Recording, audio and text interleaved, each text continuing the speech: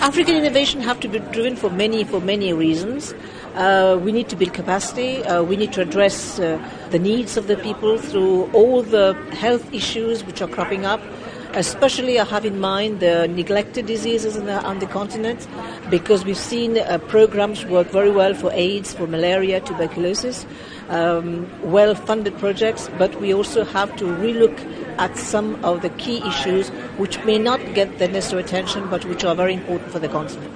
And to be able to do that, we need to raise awareness, we need to help build capacity in terms of education access, and of course connecting issues like water, agriculture, food security. All these have impact on the health component. Partnership is critical, and here we are going to look at dialogue that we need to engage with government, the private sector and philanthropy. And I think if we get these three triangular kind of partnership, it's going to make a big dent into what we're trying to do.